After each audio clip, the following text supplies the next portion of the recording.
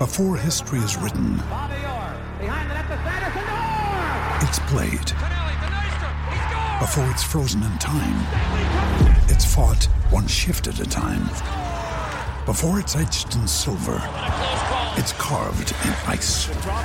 What happens next will last forever.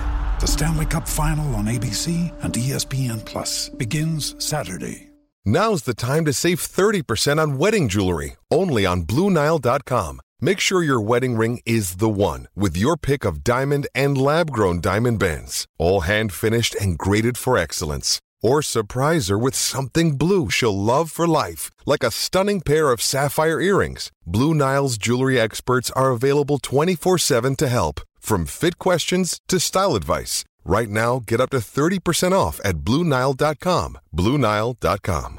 Welcome back to the latest edition of Buckeye Talk, featuring Bill Landis, Doug Lesmerises, who is on vacation with his wonderful family, and Ari Wasserman. Doug's taking a pretty good vacation, isn't he? Yeah, he's in Yellowstone. I always get Yellowstone and Yosemite mixed up. It's the same thing to me. He's at Yellowstone. He's at a big park out west. Yeah, I'm not a big outdoors guy, but that sounds fun, especially if you have a family to go hiking, maybe sleep in a tent. I like air conditioning and down comforters, but that's just my preference. Yeah, my girlfriend's been trying to persuade me to go to Yellowstone for like 2 years, and I've been hesitant to agree because I don't think I'd enjoy it like after a day. And I'm 6'5". I'm not sleeping in a tent anywhere. But yeah, to each his own, I suppose. If you like parks. So, cat's out of the bag now. Yeah, you should have introduced me as Cleveland.com and you as Cleveland.com for 3 more days. I'm at Cleveland.com till Friday, and it was probably the toughest decision I've ever made in my life to leave. But the good news is that this is not a farewell. I would explain it a little more, just in case there are people who are podcast listeners who they follow us all on Twitter, who may or may not have missed the news. I have taken a job with The Athletic, which is a startup company that has started subscription-based sports journalism sites in Chicago, Toronto, and most recently Detroit and Cleveland. And as part of the Cleveland market, they wanted me to cover Ohio State, and they had some good things to say about maybe the future of journalism and stuff, and offered me an opportunity that I thought was the right thing to do in my life. That being said, I believe that Bill and Doug are the best team a man could ask for in this business, and it's going to be pretty tough to wake up in the morning and them not be on my team. So this is not the farewell podcast. We are going to be doing another one in Chicago for Big Ten Media Days at the end of July, and I think the general hope is that our bosses or employers can come to an agreement, and we, the 3 of us, would like to keep this together, and I would still be on the podcast, because, let's be honest, my perspective on things is generally different than theirs, and I think that kind of splices well together. So we hope to stay together, and if it gives me an excuse to still work with Bill and Doug at least once a week, that would be great for me. So yeah, Buckeye Talk will keep going. Doug and I are still working at Cleveland.com. Ari will be at The Athletic. We're hoping, like Ari said, the 3 of us will still be able to do Buckeye Talk. But we will continue in our normal Wednesday weekly format moving forward, and hopefully it's the 3 of us. Because we've gotten a lot of good feedback, and I feel like a lot of the feedback when you announced that you were leaving was like, what's going to happen to the podcast? I feel like everybody was it's like, I can't write, but what are we going to do about the podcast? So anyway, so let's just get into it now. Enough. I don't want to cry. We have some questions. From Amazon. It was exciting. What'd you return? I ordered, you know how people say to buy exercise balls to sit on sometimes? Like if you sit at a desk a lot, you buy an exercise ball to sit on one. Well, that looks miserable to me. I bought a high weight limit one, obviously. And when I took it out of the box, it had a giant hole in it. I was trying to pump it up for an hour, and it wasn't pumping it up, and there was a huge gash in the side of it, so I had to send that back. And I'm kind of stunned that you did that, because the idea of sitting on one of those things for a day at work, like sometimes in movies when people work at cool visionary places like Google, that's their desk chair. And I figured, I thought to myself, I'd rather die than sit on one of those for an hour. But hey, so I think this week, if I'm not mistaken, our Buckeye Talk is just going to be a general conversation about Ohio State based off of questions that you guys gave us on Twitter. Mm-hmm. Usually we have a theme or a topic, but it's in the off season and we've basically talked about everything. So first off, do you have one that you wanted to start with, Bill, or do you want to go with me? Yeah, I have one. First of all, this is a fresh question, just came in mere minutes ago. Joe in Nashville says, how about a little love for Cane's Chicken?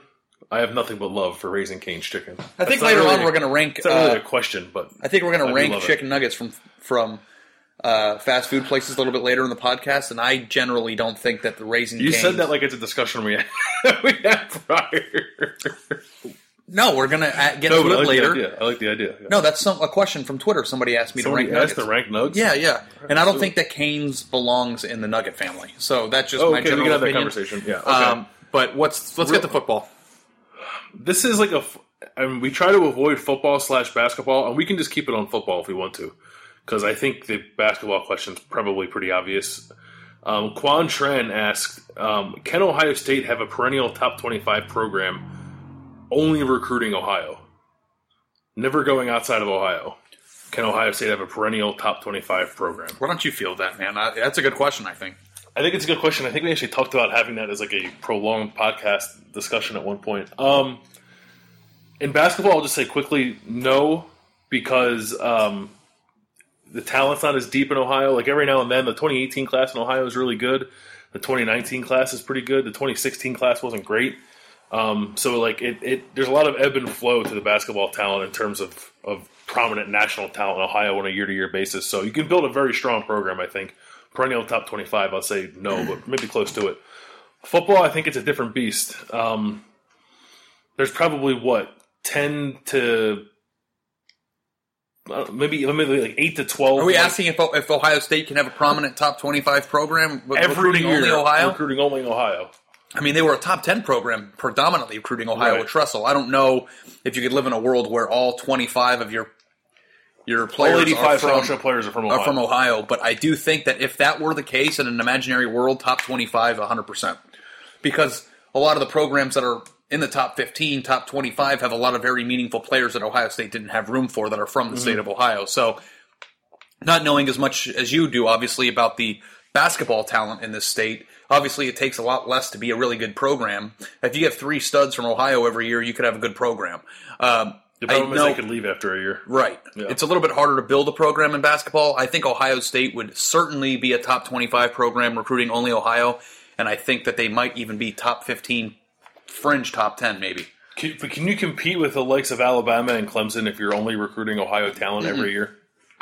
That's absolutely not. Yeah, it's a different question, but absolutely not, in my opinion. I think that's the reason why Ohio State is competing with Alabama and Clemson. It's because they're recruiting nationally.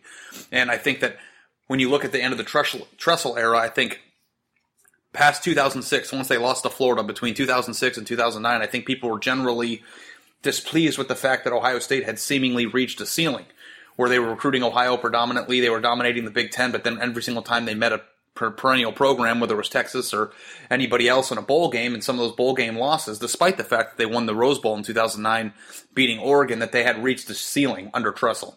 And then when Urban Meyer took over, they opened the borders up. They started recruiting nationally, and I think they've taken the program to heights that Tressel has never taken it. Never did take it, excuse me. So, yes, Tressel did win a national championship.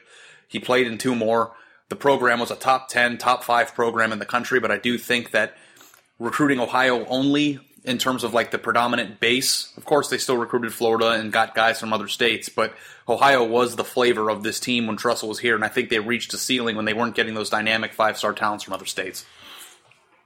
The quarterback part of that would be interesting, especially if Urban Meyer, in this hypothetical, Urban Meyer is a coach. Like, maybe this is too tough of a question to ask you, put you on the spot. In your time covering Ohio State recruiting, how many Ohio quarterbacks have there been that were good enough to play for Urban Meyer? Well, I do think that Troy Smith was good enough to play for Urban Meyer, but I wrote a story 3 years ago wondering if Troy Smith would ever even been in a class here. Because he was a 3-star kid. He was a 3-star kid who was Tressel took Troy Smith as a favor to Ted Ginn. And I don't know if that favor exists anymore in terms of if Ginn says we've got a 2 or a 3-star kid here. He's not being ranked, certainly, but if you take him, he's going to make you proud. And I think Tressel really trusted Ted Ginn. Not that Urban Meyer doesn't, but they had a relationship that we've written extensively about that was transcendent in terms of how they, built Ohio State together at times. So, I think there are a few. How many has he recruited from Ohio in the time since? The only one I can think of is Joe Burrow. Joe Burrow, and one that's obvious is Mitch Trubisky, but they took J.T. Barrett over him in 2013. If they would have taken Trubisky instead of Barrett, then maybe Trubisky would have been a 3-year starter and they could move on after Trubisky to Burrow this year. Mm-hmm. And, I guess if you made up an alternate past for Ohio State football in the Urban Meyer era, they could have, because Braxton was from Ohio, so they could have started with Braxton and gone to Trubisky and then gone next to Joe Burrow. So I think that they have had guys in the state, but if you're noticing all the guys they're going to bring in now, Tate Martell's from Nevada, originally from California, Emory Jones is from Georgia, and a lot of the guys that they're recruiting in the future are from other states. So that's the one. Dwayne Haskins from Maryland. Haskins is from Maryland. How could I forget Dwayne Haskins? I don't know. But I think that quarterback position is, they identify one a class, and that guy is their guy in that class. And for the most part, I think it's kind of been 50-50 more so than anything. So I do think that there's enough talent in here, but that's the one position, that's a good point, that I think would be weird. All right, let's go to another question. Where is it? Oh, yeah, this is from Tyler Dixon. Which Buckeye in the NFL would you draft back onto the team to help get a national championship this year? Pick one player, I'm assuming at a premium position of need, to bring back to Ohio State. On this team? To bring back a player from Ohio State currently in the NFL who you can bring back onto this team, and that makes them they're already there's only two. There's only contender. There's only 3 options, I think. So I know one. One option is Zeke, right? Because that's obvious. Right. Well, Joey Bosa is probably obvious too. Joey Bosa is obvious, but I think that you could make a case for Mike Thomas. Yeah, that's where my mind went first. But I wonder if there's some recency bias there happening. Who are some guys who have been in the league a little bit longer than that? I don't even know if there is. I mean, you could maybe Devin Smith. Of all the Ohio State talent that's currently in the NFL, the best ones are the guys who've been drafted in the last 2 years, right? Yeah, but I do think that Devin Smith was a unique. If you had to take Devin Smith's college career and compare it to Mike Thomas's college career, I think I would take Devin Smith on this team. I mean, I don't know if we're factoring in how good they are in the league right now, or if you could just remove them from the NFL and put them back into their best form of college. If you could put Devin Smith on this team in his final year at Ohio State, I think that would be the type of thing that Ohio State would need the most in terms of his ability. And we talked about him a lot in the last week's podcast about his ability to jump and his deep throw threat. And he was the true. Ohio State's got plenty of people who can cut across the middle and catch a 12-yard slam. I don't know if they have anybody on this team that can jump over a defensive back in the end zone and catch an underthrown pass the way Devin Smith could. And I don't even know. Mike Thomas made some pretty miraculous catches himself. That one at Maryland 2 years ago really jumps out at me. But other than that, I think that... his catch again that Evan Spencer threw him in the Sugar Bowl was incredible. I think people forget about how good the catch was because it was Evan Spencer throwing the ball and it was a perfectly thrown ball. It was the best pass I've ever seen in my life. Full extension, 1 foot down. That was a hell of a catch Michael Thomas made. Yeah. But I think I would pick Bosa. Yeah, Bosa, I don't know. They have their defensive line is their strength, so it's kind of hard. He's the best player, I think. He's definitely the best player. He's definitely the best player. I think that it would be between Devin Smith, Ezekiel Elliott, and Michael Thomas. And I don't know what's the biggest need on this team. Do you need to upgrade Mike Weber more than you need to upgrade the receivers? I don't think you do, even though I think that Ezekiel Elliott is a major, major upgrade. Obviously, the guy's one of the best players in the NFL right now. I mean, that's a really tough decision, but I think I might go with Mike Thomas. I'll say 2 things. For this team. Right. I'll say so offensive line would be interesting, and I know it's not sexy, but if you could bring back Taylor Decker and put him at either right or left tackle. You would say the offensive line. Well, I'm just saying, there are questions on offense, and I think 2 of them are how good is Isaiah Prince going to be and who's going to play right guard. If you were to bring back Taylor Decker, and now both your tackles are good, or if you brought back Pat Elflein and you could put Billy Price back at guard and Pat Elflein at center, then you have those 2 spots solidified. So it's interesting to consider. And the other thing is this: if we want to get majorly hypothetical and erase past injury history, everything. Bring back Braxton Miller and put him at quarterback, right? Braxton Miller was my pick for best quarterback of the Urban Meyer era, and I know that is a controversial opinion, but that guy was the most dynamic player in terms of offensive skill set, even more so than Ezekiel Elliott that I've seen on my time on the beat. And I know that might be a controversial statement too. Braxton Miller, go watch his 3-minute quarterback highlight video on YouTube and remind yourself of what that guy was capable of. So, it's one thing. All right, you got to make an answer. Just say an answer. Who are you picking? I'm picking Michael Thomas for all the reasons you said earlier. Whenever you talk about Braxton Miller, I get mad that I wasn't here to cover him. You saw the Penn State play, right? Yeah, I watched him play. I was at that game in the press box. I used to cover Penn State. But he was not a healthy quarterback by the time I started covering Ohio State. So like everything I get to see from him was mostly from afar. And he would do these little hesitation moves where it would just be, 1/10 of a second where he would just hesitate. The way he would make people miss, I don't think I've seen anybody make somebody miss the way he was. But, you're talking about Ezekiel Elliott, too, who rushed for nearly 700 yards in 3 postseason games. So in terms of coming up big when your team needed you the most, yes, their offensive line was good. He had advantages. But, I think I might just add Ezekiel Elliott as a luxury pick, more so than the receivers. Because in college football, if you've got a solid running game, I think that's really all you need to go undefeated in a regular season. So they had it 2 years ago, and they didn't do it.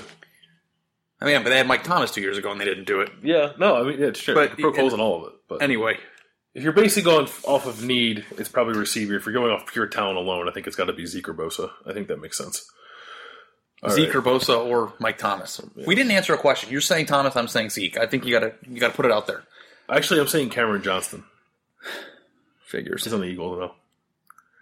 Okay, I'll ask one more question, and I don't know how far we want to get it because we talked about this a lot.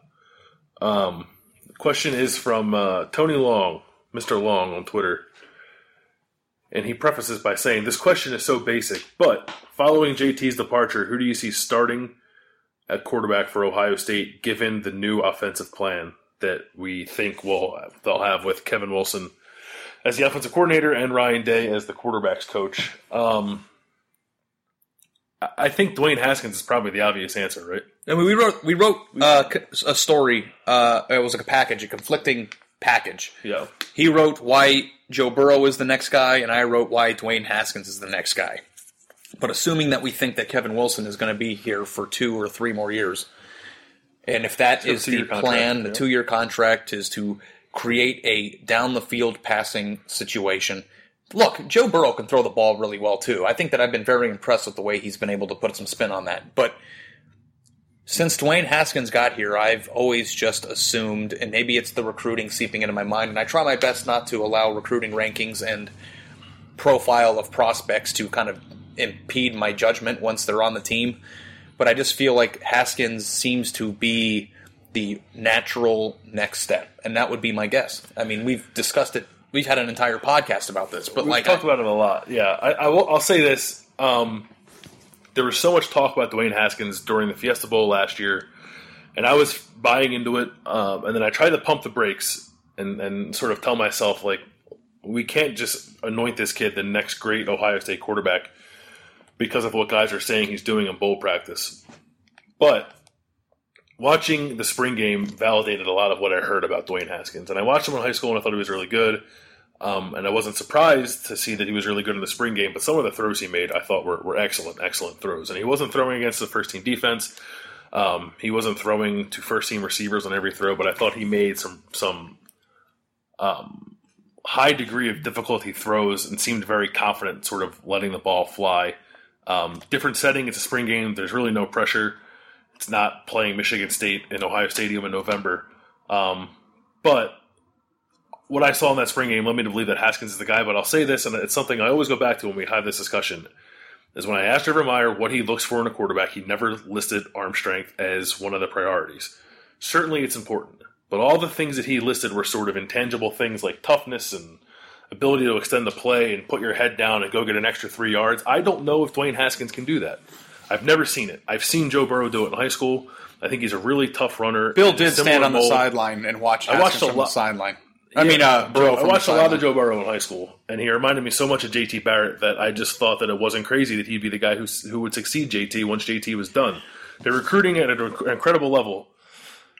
I'm like 50-50 on who it's going to be honest. And I think Joe Burrow has a real shot at doing it. And maybe that sounds crazy because he doesn't have the arm talent of Dwayne Haskins, but I think he has everything intangible that Urban Meyer looks for. And you've written stories about how arm strength isn't a major factor for Ohio State quarterbacks, right? So why don't you explain that? Yeah. It's just the thing I just said. It's that they look for accuracy before they look for how far you can throw it. They look for ability to run and extend the play and whether or not you had a winning pedigree in high school. There's all these things that go into it. And it's not to knock Dwayne Haskins at all because he's super talented and he was good in high school and maybe he can run even if he wasn't asked to do it a lot in high school.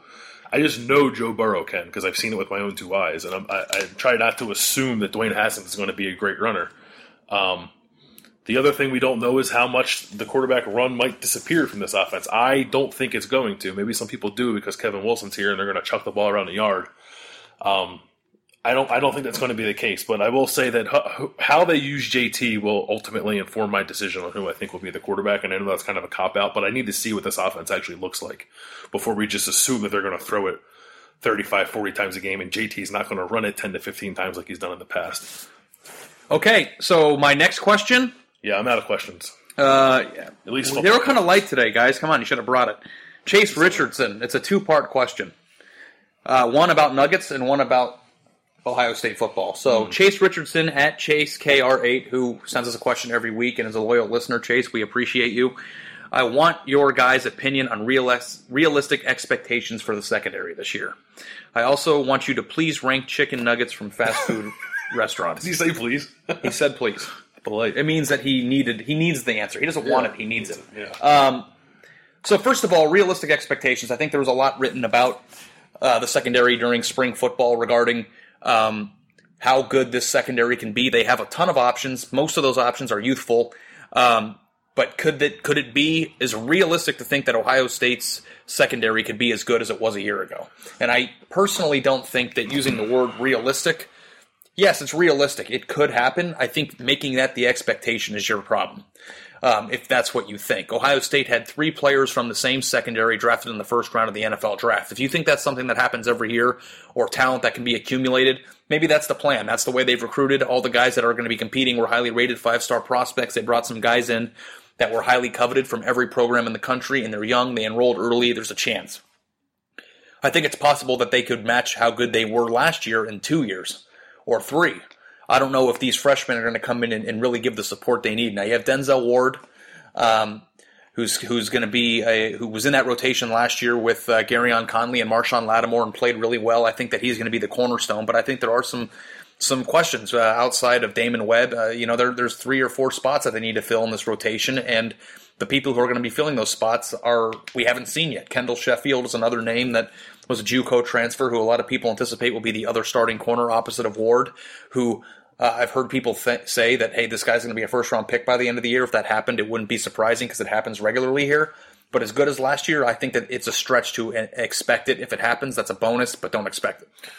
Yeah, I agree with that. It's crazy. It's crazy to expect it, and it's like crazy. Kerry Combs says, "Oh, they're all equally talented. They're all good." He sounds like a crazy person. Like he believes it, and you should believe it. And we're supposed to be skeptical, so we're a little skeptical of it. But he's proved us wrong time and again, and we'll probably be wrong again. Realistic expectations, I think, are still to be pretty good. I think that is the expectation. Aside from the NFL stuff, they're not going to have, or likely won't have, 3 guys drafted in the first round of the NFL draft next spring. But from a production standpoint, I think what that group accomplished last year, and really, you couldn't throw against them. There are very few teams could throw the ball against them. Even Clemson, who beat Ohio State 31-0 in the Fiesta Bowl, like Deshaun Watson wasn't throwing it all over them. He made some really good throws, and Ohio State secondary made some good plays too. It was just a matter of they were on the field for the entire game, and they couldn't keep up. I don't know if I can hold this incoming group to that standard without having seen really any of them play. I think Denzel Ward will be good. I have questions about his height, but he's incredibly fast, and I think he plays with good technique. He can stay on his guy. And I think he can hit for a little guy. Yeah, and I think he'll be fine. I think Kendall Sheffield is kind of the same deal. He's a little unproven. He's never played cornerback on this level. He was at Alabama. He redshirted. He played at Blinn Junior College. He's never lined up across from a guy in November in a game that really, really matters in college football. So I have questions about how he might perform on that stage. Damon Arnett is supposedly a guy who came on a lot in the spring. Kind of reminds me of on the trajectory that Denzel Ward was on last year before coming into last fall. Damon Arnett seems to be on that path now. So they seem to have He looked really good in the spring. He did. And they seem like they have 3 corners who they're really confident in: Ward, Arnett, and Kendall Sheffield. And then who knows what Jeffrey Okudah or Sean Wade might do. So they have some depth and they have some options. So I think the corners will be okay, possibly really, really good. Safety is where I would have a little more of a question, just because Malik Hooker is so special. You get a Malik Hooker once every 5-10 years. So to expect whoever it is who wins that spot, whether it's Jordan Fuller or Eric Smith or whoever, to come in and be what Malik Hooker was opposite Damon Webb at the other safety spot, I think is really unrealistic. I don't think you're not going to have that threat on the back end of the defense when the quarterback comes to the line and says, "Where's number 24? I can't throw the ball his way because he's going to run the width of the field and pick me off." So that I'll never forget that play for the rest of my life. I think that fear element of Malik Hooker lurking in the back end of the defense is a real thing, and that will not be there. So I'm interested to see how that might affect another team throwing the ball against Ohio State. Okay, Nuggets time. Nugs. This is what you guys came for anyway, right? So I was thinking about it while you were talking about the secondary because I have priorities, and I'm thinking, do we rank the three major chains, McDonald's, Wendy's, and Burger King, or are there other nuggets that you believe should be in the... First of all, do Raising Cane's chicken tenders belong in this conversation? I'm adamant that they don't. No, I don't think they do either. I think those are chicken strips, and that's the entire meal, and it's a different type of... I'm talking about the little nugs that you get at a fast food burger place. I think Chick-fil-A should be included in Chick-fil-A is really good. That's a wild card. Nugget discussion. And if Chick-fil-A is included in the nugget discussion, I'm just going to give you I'll rank Chick-fil-A with the three other major ones. Okay, go ahead. Chick-fil-A 1, Wendy's 2, McDonald's 3, and Burger King 4. Okay, well, Burger King's 4. Yeah, Burger King's trash. Now, the thing that kind of throws a wrench into the discussion is when Wendy's comes out with the spicy ones. And I don't know if they always have them or not. I think at times they don't have them.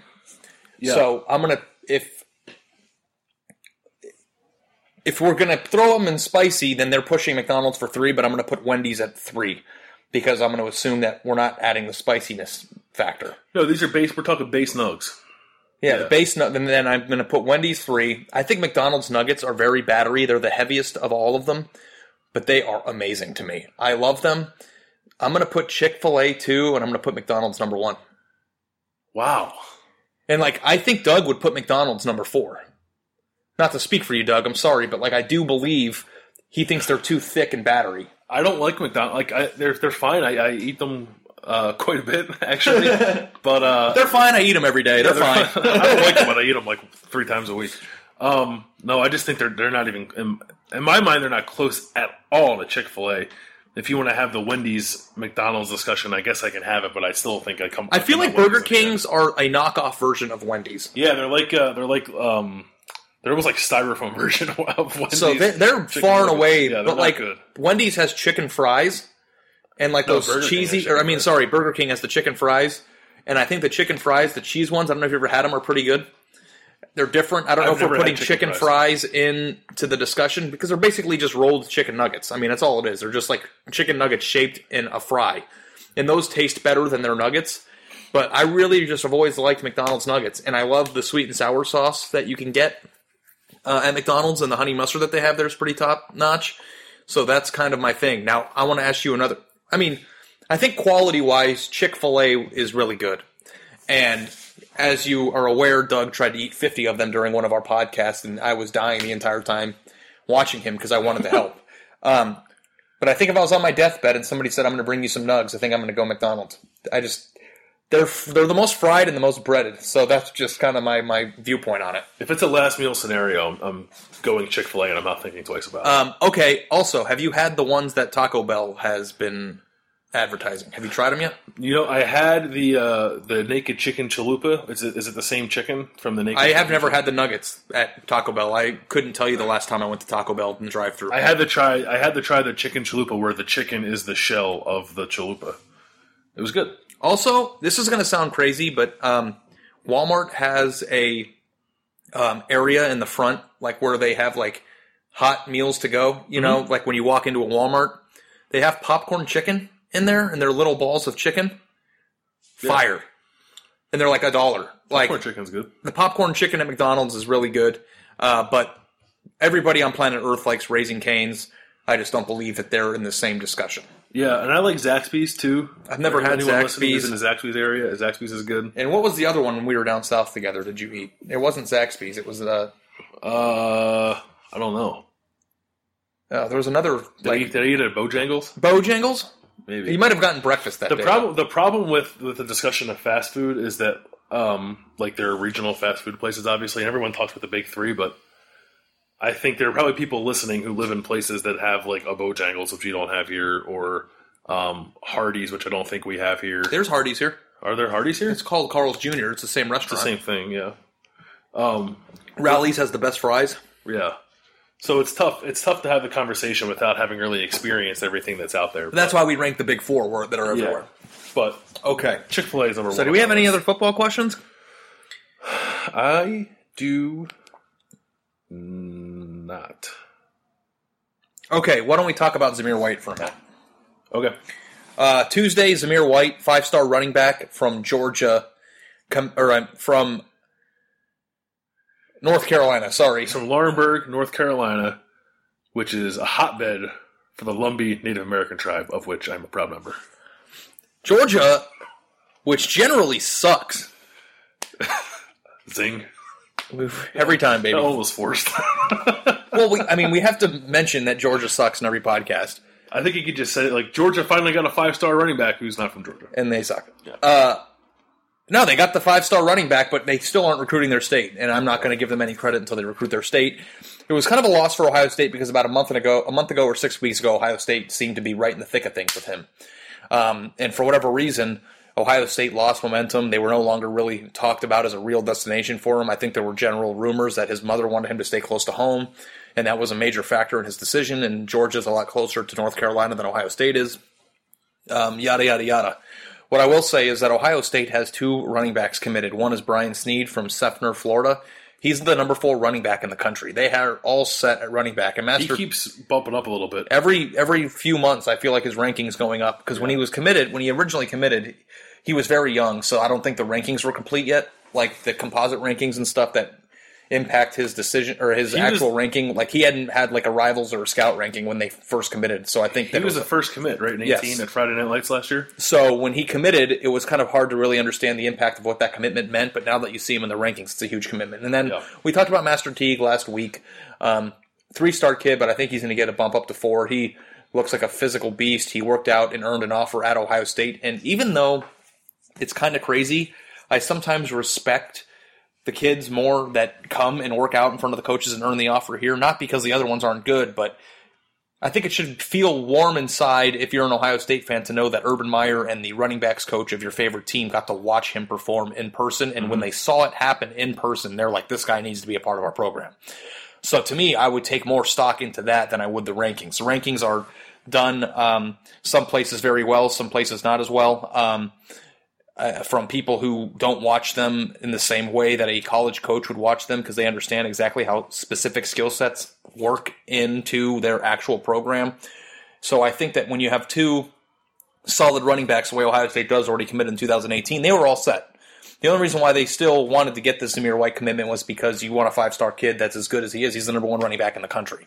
So you take the commitment and you figure out the numbers later. I think that's just the way it will always work. If they have 17 cornerbacks on the roster and a Jeffrey Okudah pops up and wants to come to Ohio State, he's going to have a spot and they'll figure it out later.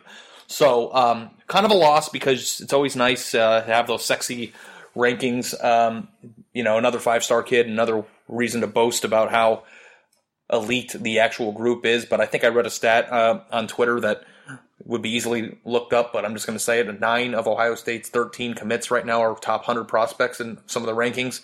So they're stacked right now, and running back wasn't a need, and I think that generally would put an end to their running back pursuit in this class. Who's next then? Who do you think? Because there's some commitments coming up in July. A couple of Texas receivers, Alvonte Woodard to Brennan Eagles. We think they're not going to commit to Ohio State. Right now, I don't know that Ohio State's the favorite. Neither of them. Seems like Texas is for both, right? He put that in his calendar because this is part of the transition phase. That's how I stay on top of things, man. I put it in my calendar. I get a little. When do you get the reminder? Day before, and then I remember it for the next because this is your thing now, man. It's my thing now. Yeah, I'm going to try to do a little more recruiting stuff myself now that Ari is on the move to the Athletic. I'm still going to bury him. I'm looking forward to that. But you want to talk about the opening? I don't know how much you've looked, but the opening is this weekend in Oregon. Oregon, yeah. Ohio State. How many of their commits are going? 9 of the 13? 8 are going. 8. I want to look something up real quick. But it's the big camp every year, and I'm sure you're aware if you're in a recruiting nut by now, but they have these regional camps. We went to the one in Cleveland a month ago or 2 months ago, and they basically invite the most elite prospects in the country to come out, work out, compete. And it's just basically the biggest showcase in the country every year of the best talent in the country. And Ohio State has 8 of 13 of their commitments who are invited, if that gives you an idea of just how stacked this class is. And there's usually a lot of videos and pictures and stuff that happen at this event. We haven't gone yet. I'm assuming that in the future we will find the budget, Cleveland.com, to send Bill, but I don't know when that will be. But however, I want you to keep track with Bill through the weekend because he's going to be all over it. Yeah, okay, so here's an interesting thing about the opening. And so all of Ohio State's 8 commits are all on the same team at the opening, which I don't know how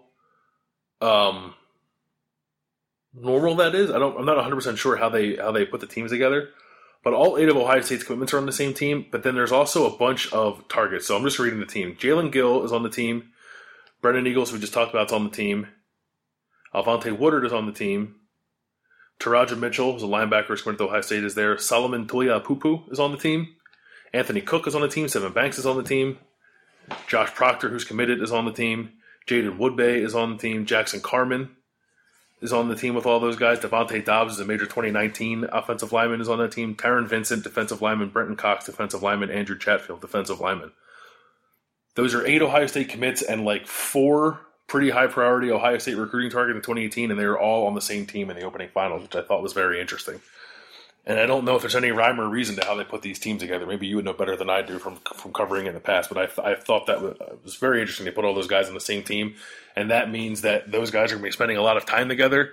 And I think it often gets overblown how important and the impact of guys getting in each other's ear can be, but I don't think it hurts Ohio State that they have 8 commits on the same team, and there's 3 or 4 other guys on that team who they really want. They're going to be hanging out for 4 or 5 days together.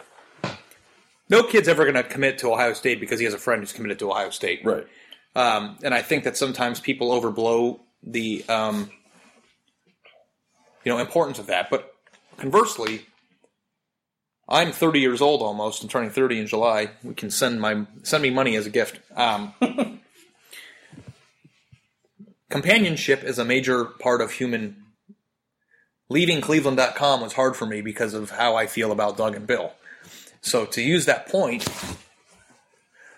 it's just more familiarity that people will have with other people who are committed to a program. So when they visit, they're likely to have a better experience because they're people they don't know. And what's crazy is that these highly recruited kids kind of are in a frat a little bit. A high school frat where they have group chats and they talk to each other and they're all going through the same things. They're all deciding official visits. They're all visiting. They're all coming up with commitment videos and all the things. They're all kind of doing the same thing, and they can only relate to the other people who are going through it. And I think having 8 commitments for Ohio State at a place that's on the same team with a bunch of other Ohio State targets is only going to be good because what's going to happen? They're kids. They're going to become friends. Nobody's going to make a decision based on those relationships, but maybe if they form those relationships and they come on their official visit to Ohio State in November and those kids are there, then it becomes more familiar. It becomes more comfortable. It becomes more natural. Their experience is better, and I think at times it isn't necessarily what a kid will tweet at somebody on Twitter, but more so the subconscious familiarity factor that is created in situations like this. And I think having as many Ohio State guys in Oregon for this camp is a huge thing for Ohio State. And a lot of those guys that you mentioned as part of the same team I think are eventually going to commit to Ohio State. Some of them I think even have their mind made up if they don't want to say it publicly. Big weekend for Ohio State. Yeah. Let's see. I want to see if I have any silly questions we can get out on. Did you watch Lost? You don't watch Lost, did you? Stephen H. wanted to know who the best character on Lost was. Sorry, bud. The dog. That's actually true.